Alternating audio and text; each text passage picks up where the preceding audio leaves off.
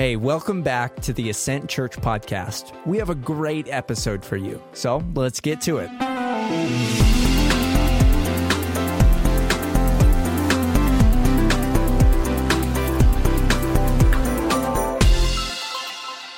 Good morning and welcome back to Ascent.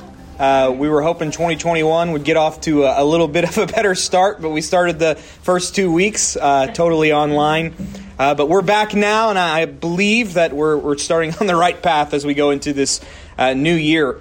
But even with a new year, there are just some things that are never probably going to be the same. 2020 changed some things permanently, some things for the good, and some things maybe not for so good that we're trying to get used to. And what I've heard a lot over this course of the season is the new normal. A lot of people are talking about what's the new normal? How do we survive in the new normal? And as we jump back into the Gospel of Mark, we took a little bit of a break to talk about Christmas and some other things. But as we jump back into the Gospel of Mark, I thought it was kind of a great play on words for us to look at this idea of a new normal. Because Jesus comes and he institutes a new normal in the world.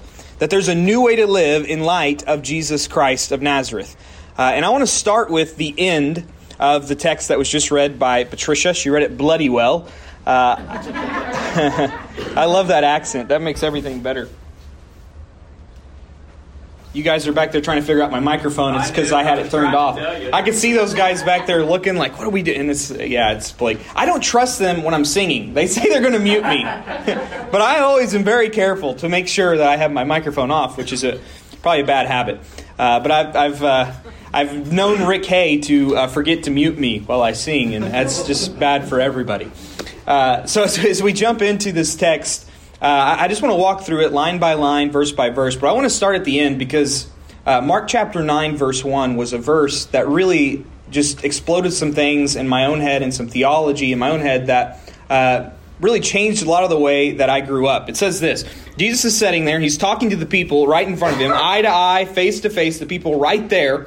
And he says, then he said to them, "Truly I tell you, there are some standing here who will not taste death until they see the kingdom of God come in power." Let me tell you why that messed with me so much. Because I grew up with this theology that the kingdom of God was somewhere that was far off and it was coming later. So when somebody said to me, "You're going to see the kingdom of God come in power," my mind immediately went to when Jesus comes back the second time. Right, like the rapture. I don't know if you grew up in church as a little Baptist kid reading Left Behind or watching those movies. But I was always terrified growing up. I was going to come home one day and the rapture was going to happen and I missed it.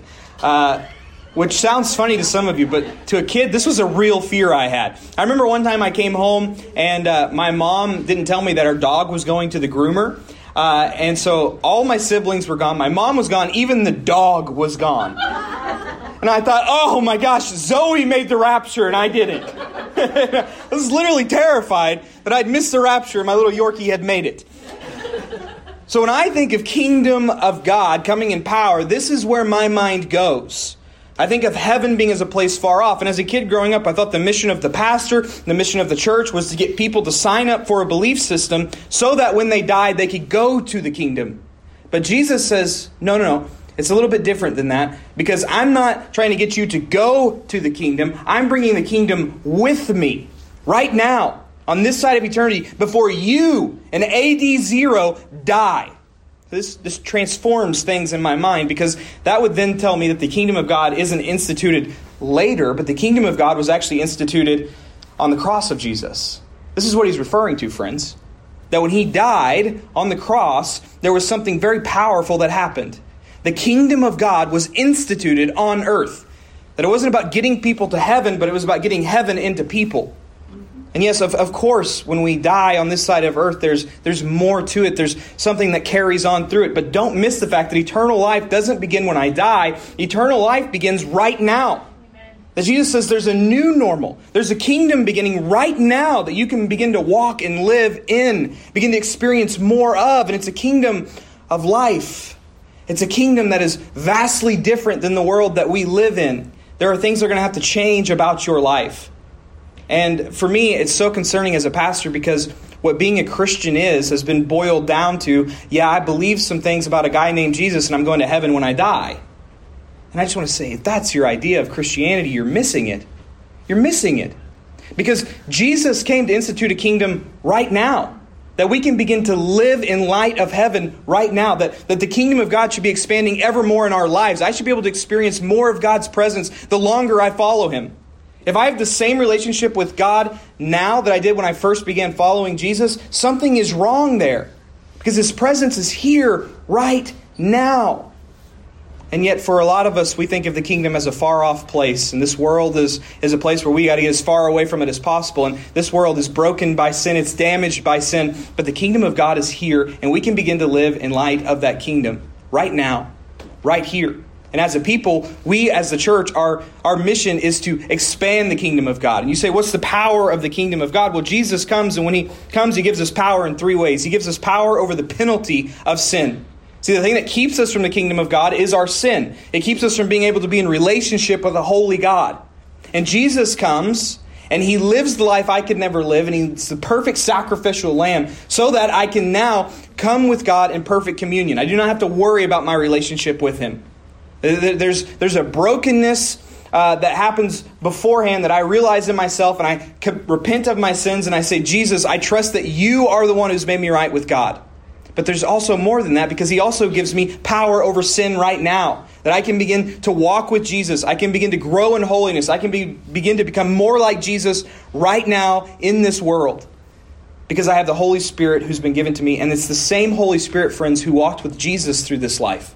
It's the same Holy Spirit who raised Jesus from the dead. That Holy Spirit, I'm told, is alive and active in this world right now. And He can be inside of me, working in my life. And He gives me the church. He gives me God's people to walk alongside of me to give me power. And then He gives me ultimate hope of the power that is to come. I don't want you to think that I'm saying there's not something else to come in the future, because there is. Jesus is going to come back. He's going to establish His kingdom. And it's going to be better than ever. And I have that hope as a Christian. That actually is what inspires me right now. It's what gives me the light at the end of the tunnel to keep going when the world looks like it's falling apart. It's the light at the end of the tunnel that gives me hope when my world feels like it's falling apart. That the power of God is here and it's available to you. And it's not just about a ticket out of hell. Like a lot of people view it as fire insurance, right? I just don't want to burn in hell when I die. Which, if that's your idea of what Christianity is, it's a very shallow Christianity. Because I believe you can actually begin to find freedom in your life. I believe you can actually begin to experience the fruit of the Spirit. You can become joyful, peaceful. You can have self-control and sober mind. And for a lot of the world that looks at the Christian church, they're confused because we have a lot of people who call themselves Christians that look nothing like Christ. I don't know if you guys have ever seen a mean Christian, but they exist. If you've ever been to a business meeting, which is like Greek for hell, I think, you've seen some mean Christians probably who argue about things that you're like, what? Are we missing the point here? And why is that? It's because to them, Jesus is this far-off thing. The kingdom is this far-off thing, not something that you can experience and be transformed by. So as we begin this kind of second part of Mark, which is going to trek us all the way up to Easter, I want to today look at the three characteristics or the three qualities of what I would call a Christian. These three things have to happen if you're going to be a Christ follower, if you're going to live in the new normal. And they all start with A. I hate when pastors do that, but I promise it happened naturally. I've got 3 A's, which is awareness, acceptance, and allegiance. Awareness, acceptance, and allegiance. I feel like a real Baptist pastor now that I did that. I'm really kind of proud of myself, and it happened natural. So I'm going to pray for us, and then we're going to jump in as we talk about experiencing the power of the kingdom now and on this side of eternity. Father God, we come to you today as people in need of your kingdom of life. Lord, as we turn on the news, we see that we are at war with ourselves. As we look inside, we see that there's internal wars inside of us. There are things that we have struggled with for a very long time, and we've found very little freedom. And Lord, it can begin to feel as if we are hopeless. And yet, Lord, I know that it is your kingdom that brings ultimate hope. So today, Lord, I pray that you would, as you speak throughout the Gospel of Mark, you would open the eyes and the ears of people, that their spiritual hearts would come alive, that they would see you for who you really are, and that they would desire to know you. Lord, it's in your name that I pray. Amen. So I want to jump in at chapter 8, verse 34. The week before Christmas, you can go back and listen to it. We covered 27 through 33, and it was all about the life of a Christian is actually somebody who puts Jesus at the center of their lives. So for all of us, when we're born, we are at the center of our lives. We decide the values. We decide the people in our lives. We make decisions based upon what makes sense to us.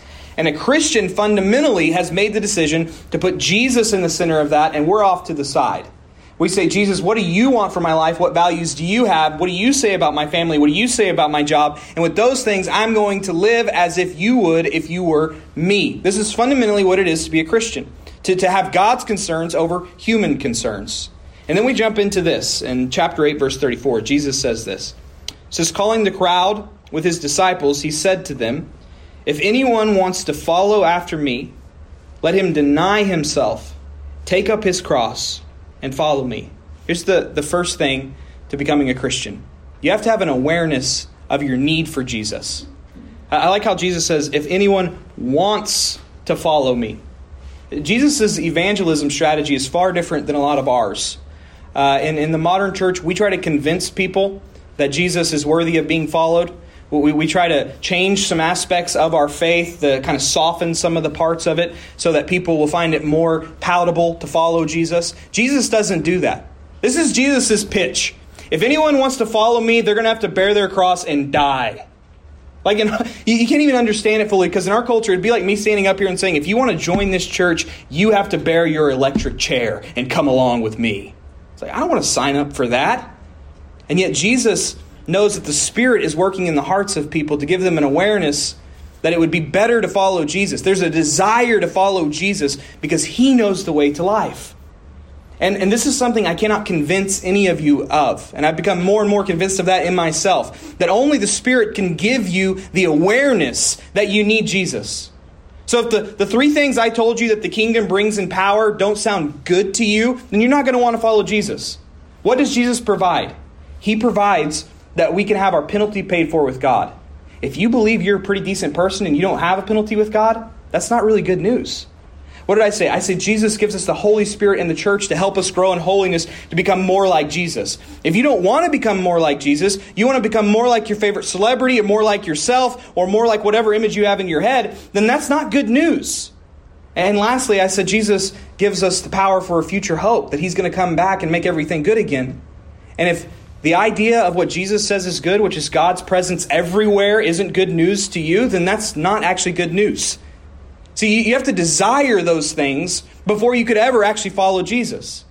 It'd be like if I said, hey, I'm going to give you a year's worth of free gasoline, and you drove an electric car. You wouldn't really care about my offer of free gasoline because you don't need it. And in the same way, Jesus offers something to us that if we don't desire it, if we don't desire the kingdom of God around us, God's presence ever around us, then we would never want to follow him. One of my favorite pastors, he's now with Jesus, his name was Dallas Willard. And he talks about how a lot of people, they say, how could a good God send people to hell? And he says, he turns it on its head and he said, a good God couldn't send people to a place called heaven. He couldn't let them into the kingdom of God because in the kingdom of God, God's presence is everywhere. And to kind of illustrate it, he says, how many of you have ever sinned sexually? And everybody in the room raises their hands. We've all sinned sexually. And he says, okay, now how many of you have sinned sexually in front of your mother? Everybody kind of chuckles. And of course, nobody raises their hands because that's just weird. There's just certain things you don't do in front of your mom. Amen? And he says, heaven is like that times 100. The kingdom of God is like that times 100 because you want the presence of God ever around you. God sees everything. So if you love your sin, if you love the things of this world, you will hate having God watch you at all times. But if you love God and you love his presence and you hate sin, then that sounds like great news. I cannot wait until I have no desires of sin in my heart and I have God's presence all around me. Do you have that awareness, friends? Do you have the awareness that you need Jesus, that you can't kind of halfway do it, but you need Jesus in all things? The power that he provides is the power that you need. That's the first thing, which is awareness. Now, the second A I gave you was acceptance, which we're going to find here in verse 35 as we keep reading. Jesus says, for whoever wants to save his life will lose it. But whoever loses his life because of me and the gospel will save it. What are you talking about, Jesus? Verse 36. For what does it benefit someone to gain the whole world and yet lose his life? Or some translations say lose his soul. What can anyone give in exchange for his life? What do you mean, Jesus, that if I search for my life, then I'll lose my soul. But if I search for you, I'll actually find my life. If I give up my life for your sake, that I'll actually find life. This is paradox that Jesus gives. And really, I think it comes down to this. I want to try to explain it in this way, and I hope that it makes sense to you. But there are certain things that you can do that are good for your soul. They're good for the kingdom of God, and there's certain things you can do that will help advance you in this world. And what Jesus is saying is you can choose one or the other, but you cannot pursue both at the same time. And what oftentimes people will do with these verses I've seen is it's like, I'm going to give up my rated R movies. Which if that's what God calls you to do, that's fine, do that. But what Jesus is talking about here is something far greater. So I want to give 3 examples. An example of buying a car, taking a job with higher pay but less time at home, and then dealing with the brokenness in life.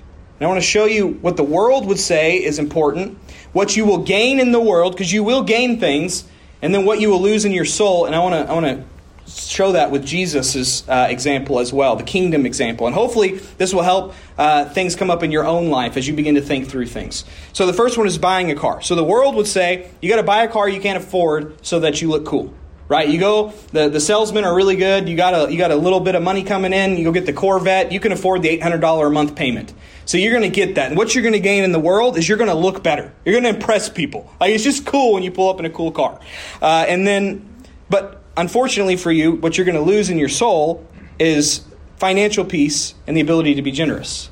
It's great when the economy's good, but when a pandemic hits that you can never, ever foresee, what happens is you have all these payments you don't know what to do with, and you want to be generous. You want to give towards the kingdom works. You want to help feed the hungry in your community. You urge to do that, and yet you can't do it because you've already sold yourself to this car that you have to pay, otherwise it'll be repoed. Jesus' example would say this: driving an old car, debt-free. The sole gain is that you have peace of mind and you have flexibility for kingdom work. I'm at peace. I drive a Subaru that looks ugly, but I was never worried about my Subaru being taken away during this whole pandemic, even when I wasn't taking a paycheck. You know why? Because it's paid for. And there's a certain peace in that I had. And I was able to be flexible and continue to give towards the kingdom work. Now, I don't want to just say that it's all great because I lost things in the world. Number one, I look funny. I have less social capital. I don't look good pulling up in Sally the Subaru. That's what I named her. When I honk the horn, it sounds like a Barbie Jeep. And it's got dents in it. It looks awful. But I gained something in my soul. The two go against each other. Here's the second example. Taking a new job with higher pay but less time. This is something I've heard you guys literally talk to me about.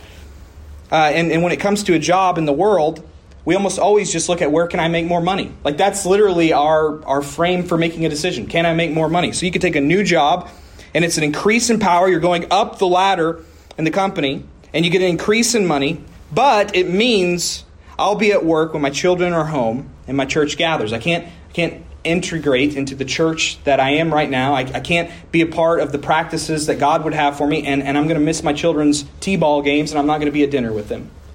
Now, if you do this, you will gain things in the world. You're going to have more money, which is great, power, and prestige. It's a lot cooler to tell somebody you're the vice president than you are the secretary. It's just true. You're going to gain things in the world. But what are you going to lose in your soul? You're going to neglect your soul, and your soul and your family are going to suffer. Your kids are going to think you love your job more than them, and honestly, they're going to have every evidence to see that. And you'll make excuses that you're doing it because you love them, but in reality, you're doing it so you can have more money and more prestige and more power. Jesus' example would be you turn down the new job for the sake of the kingdom. World loss is that you have less money and you're going to miss the chance for growth in your company. But the soul gain, friends, would be that you get to invest in your family and soul, and they both flourish, and you are flexible for kingdom opportunities. You invest in something that is eternal, that lasts beyond you. And here's the last one. Here's something I see all the time with people. And that is dealing with the brokenness in my life. So the world example would tell you that if you have these really dark secrets, these problems, what you need to do is you need to live a double life. You need to only show people the side of you that you're comfortable showing them. Unfortunately, this happens in a church gathering more than anywhere else. I don't know where we lost our way along the way, but this is the place you come and put on a fake smile. You fight with your spouse all the way to the church gathering, and you come here and you love each other all of a sudden, so that you get back in the car and you fight all the way home. And what happens here is you do gain things in the world. Here's what you gain. You gain people thinking you're better than what you are. And there's something cool about that. I'm not going to lie, I've been in the position where people thought I was better than what I was, and it's really hard to tell them that you've actually made mistakes too, because it's nice being looked upon as a pedestal, right? I do have my life together. My marriage is perfect. Everything is going great in the Farley household. And it's just like a house of cards behind the scenes, right? Don't look behind the curtain. Everything is awesome here. This reminds me of the Lego movie. Everything is awesome. ADHD. But what do I lose for my soul? I'm never going to find freedom, because we're only as sick as we are as the secrets that we have. Our secrets determine our sickness. The more secrets you have, the more sick you're going to be. My soul is going to suffer. I'm not going to find freedom. And I'm never going to feel loved, because people love me for the mask that they see. They don't actually love Blake Farley. They love that perfect guy. If I take off the mask, I don't know what they would think. So I have this constant thing in my stomach, this constant anxiety of not actually being loved for who I am. And I think I have to portray this image to be loved by the people in my life. So what does Jesus tell us to do? Well, kingdom, I would do this. I would come clean, and I would get help regardless of the consequences. I would choose integrity and trust in Christ over what people thought of me. If I do this, I'm going to lose some things in the world. Some of you might abandon me because you put me on a pedestal and I die. I fell off the pedestal and I'm not the person you thought I was. I might lose some relationships. I'm not going to be looked at as the great guy anymore, the great girl anymore. But what am I going to gain in my soul? I'm going to have peace. I'm going to live a life that is truly and honestly my life. And the people who love me will love me, warts and all. What happens in that love is shame is removed, and we actually then begin to find the freedom that we so desperately want. We actually then begin to become the person that we pretended to be, which is this amazing dichotomy. Now, I just gave 3 examples there, and you can do that in all of your life. And you probably already know where you're doing things out of world gain, and Jesus has another way that you should be doing something a little bit different according to His plan and His purposes and His values. And it's going to cost you something in the world. In fact, it's probably the thing that scares you the most right now. Like, I've got to tell somebody about this thing that I'm doing. Or I've got to talk to that person who's really been bothering me. I've got to do something that terrifies me, and yet I know in the depths of my soul it is the right thing to do. And Jesus would say, you're going to take that way. You're going to empty yourself and value your soul over what the world would say is important. And then he says this really scary line after all this. Verse 38. He says, "For whoever is ashamed of me and my words in this adulterous and sinful generation." By the way, I loved how Patricia said that. Did you hear her voice go up a little? This adulterous and sinful generation. That was awesome. "The Son of Man will also be ashamed of him when he comes in the glory of his Father with the holy angels." Now, this was presented to me as a child. I really do love my upbringing. I feel like I'm ragging on my child today. My childhood. It was really a good discipleship for me. Made me who I am. But I just remember always as a child, I'd be terrified of this verse because people told me, like, hey, if you deny Jesus to your friends, He's going to deny you on the day of judgment. And I didn't know exactly what that meant. So it was like if I didn't pray for every meal in school, then I was denying Jesus, which, by the way, it's gotten worse now because we have social media. So I see all these posts where people say, share this with 10 friends. And remember, if you deny Jesus before your friends, He will deny you before the holy angels. It's like, I don't believe that, but I kind of want to share it, you know. Like we get to the pearly gates, you can't come in. You denied me by not sharing that Facebook post in 2020. This verse, though, I think is pointing more to the fact that you can only have, and this is the last A, I said you got to have awareness that you need Jesus, accept that His way is the way of your life. And the last one is you got to have allegiance to Jesus. And that's what it's all about. It's allegiance. I cannot both be on Team Jesus and His kingdom and Team world. It will not work because the values go against one another. Like those things I just read to you, they're opposite directions. I'm either going to hide my darkness or I'm going to open my darkness to others. I can't halfway do it. And what I often see is people trying to halfway do it. Right? Like it's like, I'm going to kind of give a little bit to the kingdom of God, but I'm also going to do what I want to do over here in the world. And it's like, no, you can't halfway do it because you're going to be stuck in the middle and you get crushed in the middle. It'd be like if I wanted to be a dual citizen of the United States and Canada, it'd probably be okay because Canada just does what we do anyways, and so it wouldn't be a problem.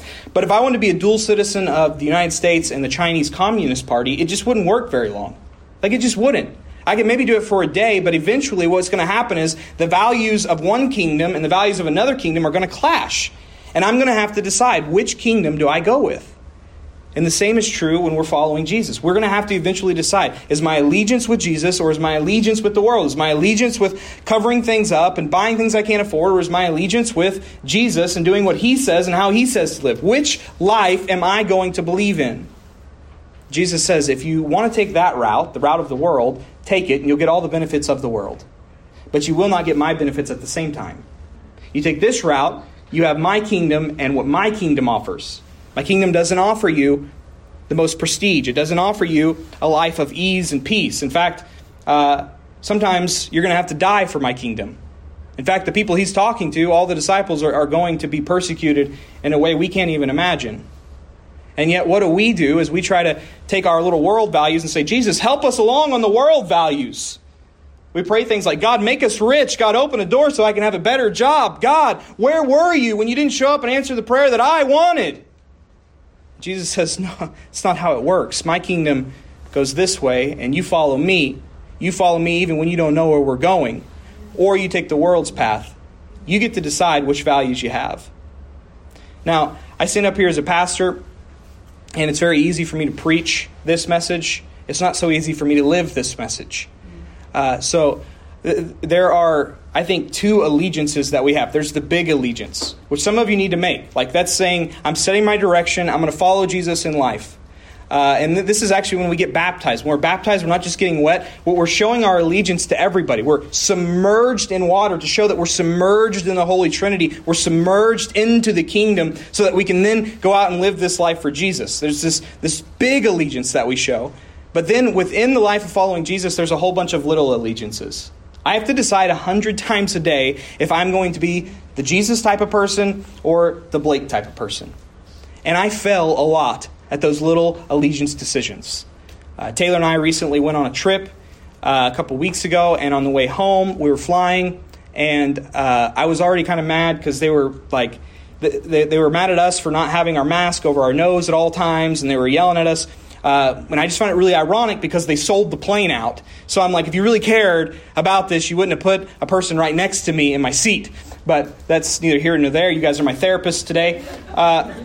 So I was already a little frustrated, and then this punk in front of me, who obviously, his dad bought his trip. I don't know that. I'm sorry if you're watching.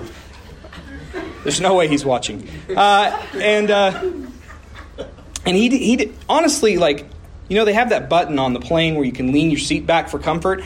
I personally think it's wrong to do when you have somebody behind you. I just don't think there's ever really an acceptable time. I think you got to look back and kind of make sure nobody's there, and then you lean back. You can disagree with me on that. But this guy, he leaned it all the way back before he was supposed to lean it back. I try to follow the rules on the airplane.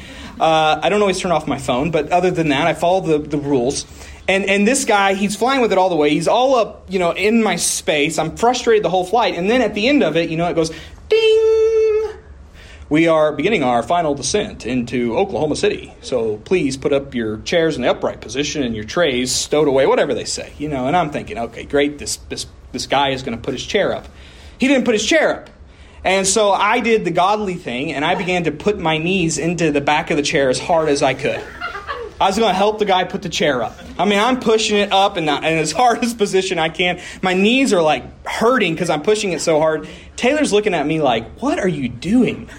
And she said, I'll just ask him for you. I'll just say, can you please put it up? And I said, no, I can handle this. And I remembered at that time that the mask that I was wearing said, love God and love people. So I did the godly thing and I said, I'm sorry, sir. No! I flipped the mask inside out. So it was just black, and I continued to drive my knees into the back of his seat. Which just illustrates you cannot be allegiance to both kingdoms. Like I understood the hypocrisy in the moment of driving my knees into the back of this guy with a love God, love people mask on. So I just flipped the mask over. That's kind of a funny example, but we all have examples of that in our lives where we make these little deals, right? Where we try to have one foot in the world and one foot in the kingdom.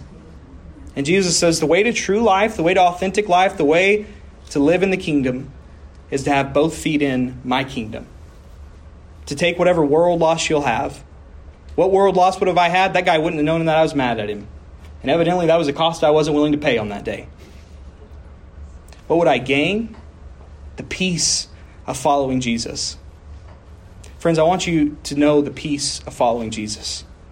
And as we enter into this kingdom that's not far off, we enter into it here. We begin to experience the presence of Jesus.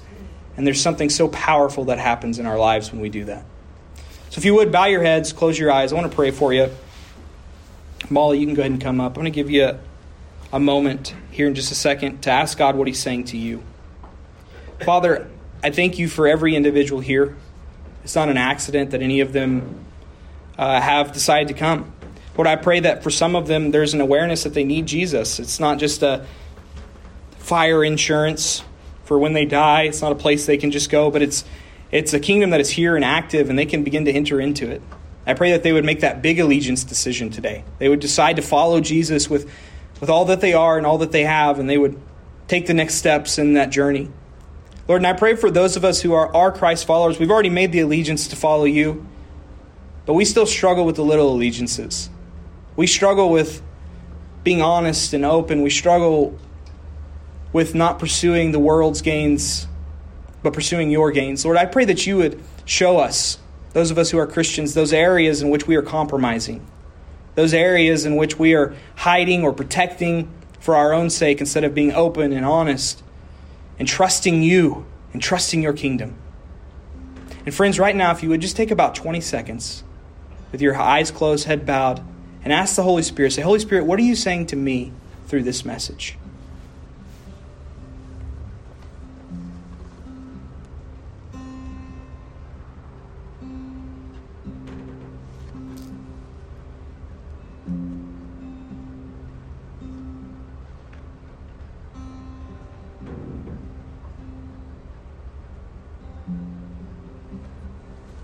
Father, I pray that you'd give each of us the courage to obey. Lord, as you speak and you lead us, oftentimes we know what to do. It's just really scary. I pray that you'd give us the courage just to take the next step. Just let us know that you are trustworthy. And that as we take that step, God, you are there with us every step of the way. Lord, it's in your name I pray. Amen. Amen. You should have a Connect card around you. I want you guys to use this. I've gotten really bad at sharing about this, but this really is my lifeline between us, and it gives you a little anonymous to be able to fill out these things and not have to say it right to my face, and I know that's sometimes easier. And on this card, there's a place for prayer requests and comments. If you have something you want me to pray for, I'd love to do that. And if you have something that you want help with, you can just write it in the comments, and I'll be glad to help you, no matter how shameful or whatever it might be in your life. If you need help financially, we're a church family. We want to help you in those ways. So just let us know whatever prayer request needs you might have that we could be able to fulfill. And then also on there are a couple options. If you're new to Ascent, you can put it in there. I want to become a member of Ascent. And then finally, I've decided to follow Jesus and be baptized, which is if today you feel God saying, honestly, for you, it's just been a belief statement, but I want you to enter into a way of life of following Jesus today. I would pray that you would just check that off, and I'll get with you about the next steps. And we can begin to make progress in what it looks like to actually live and walk in the kingdom of God. But right now, if you would, go ahead and stand. You can drop these off in the back with your giving as you leave. But first, we're going to sing and praise to this holy God.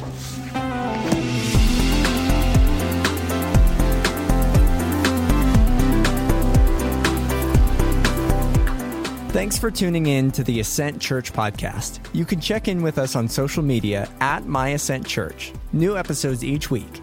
Thanks.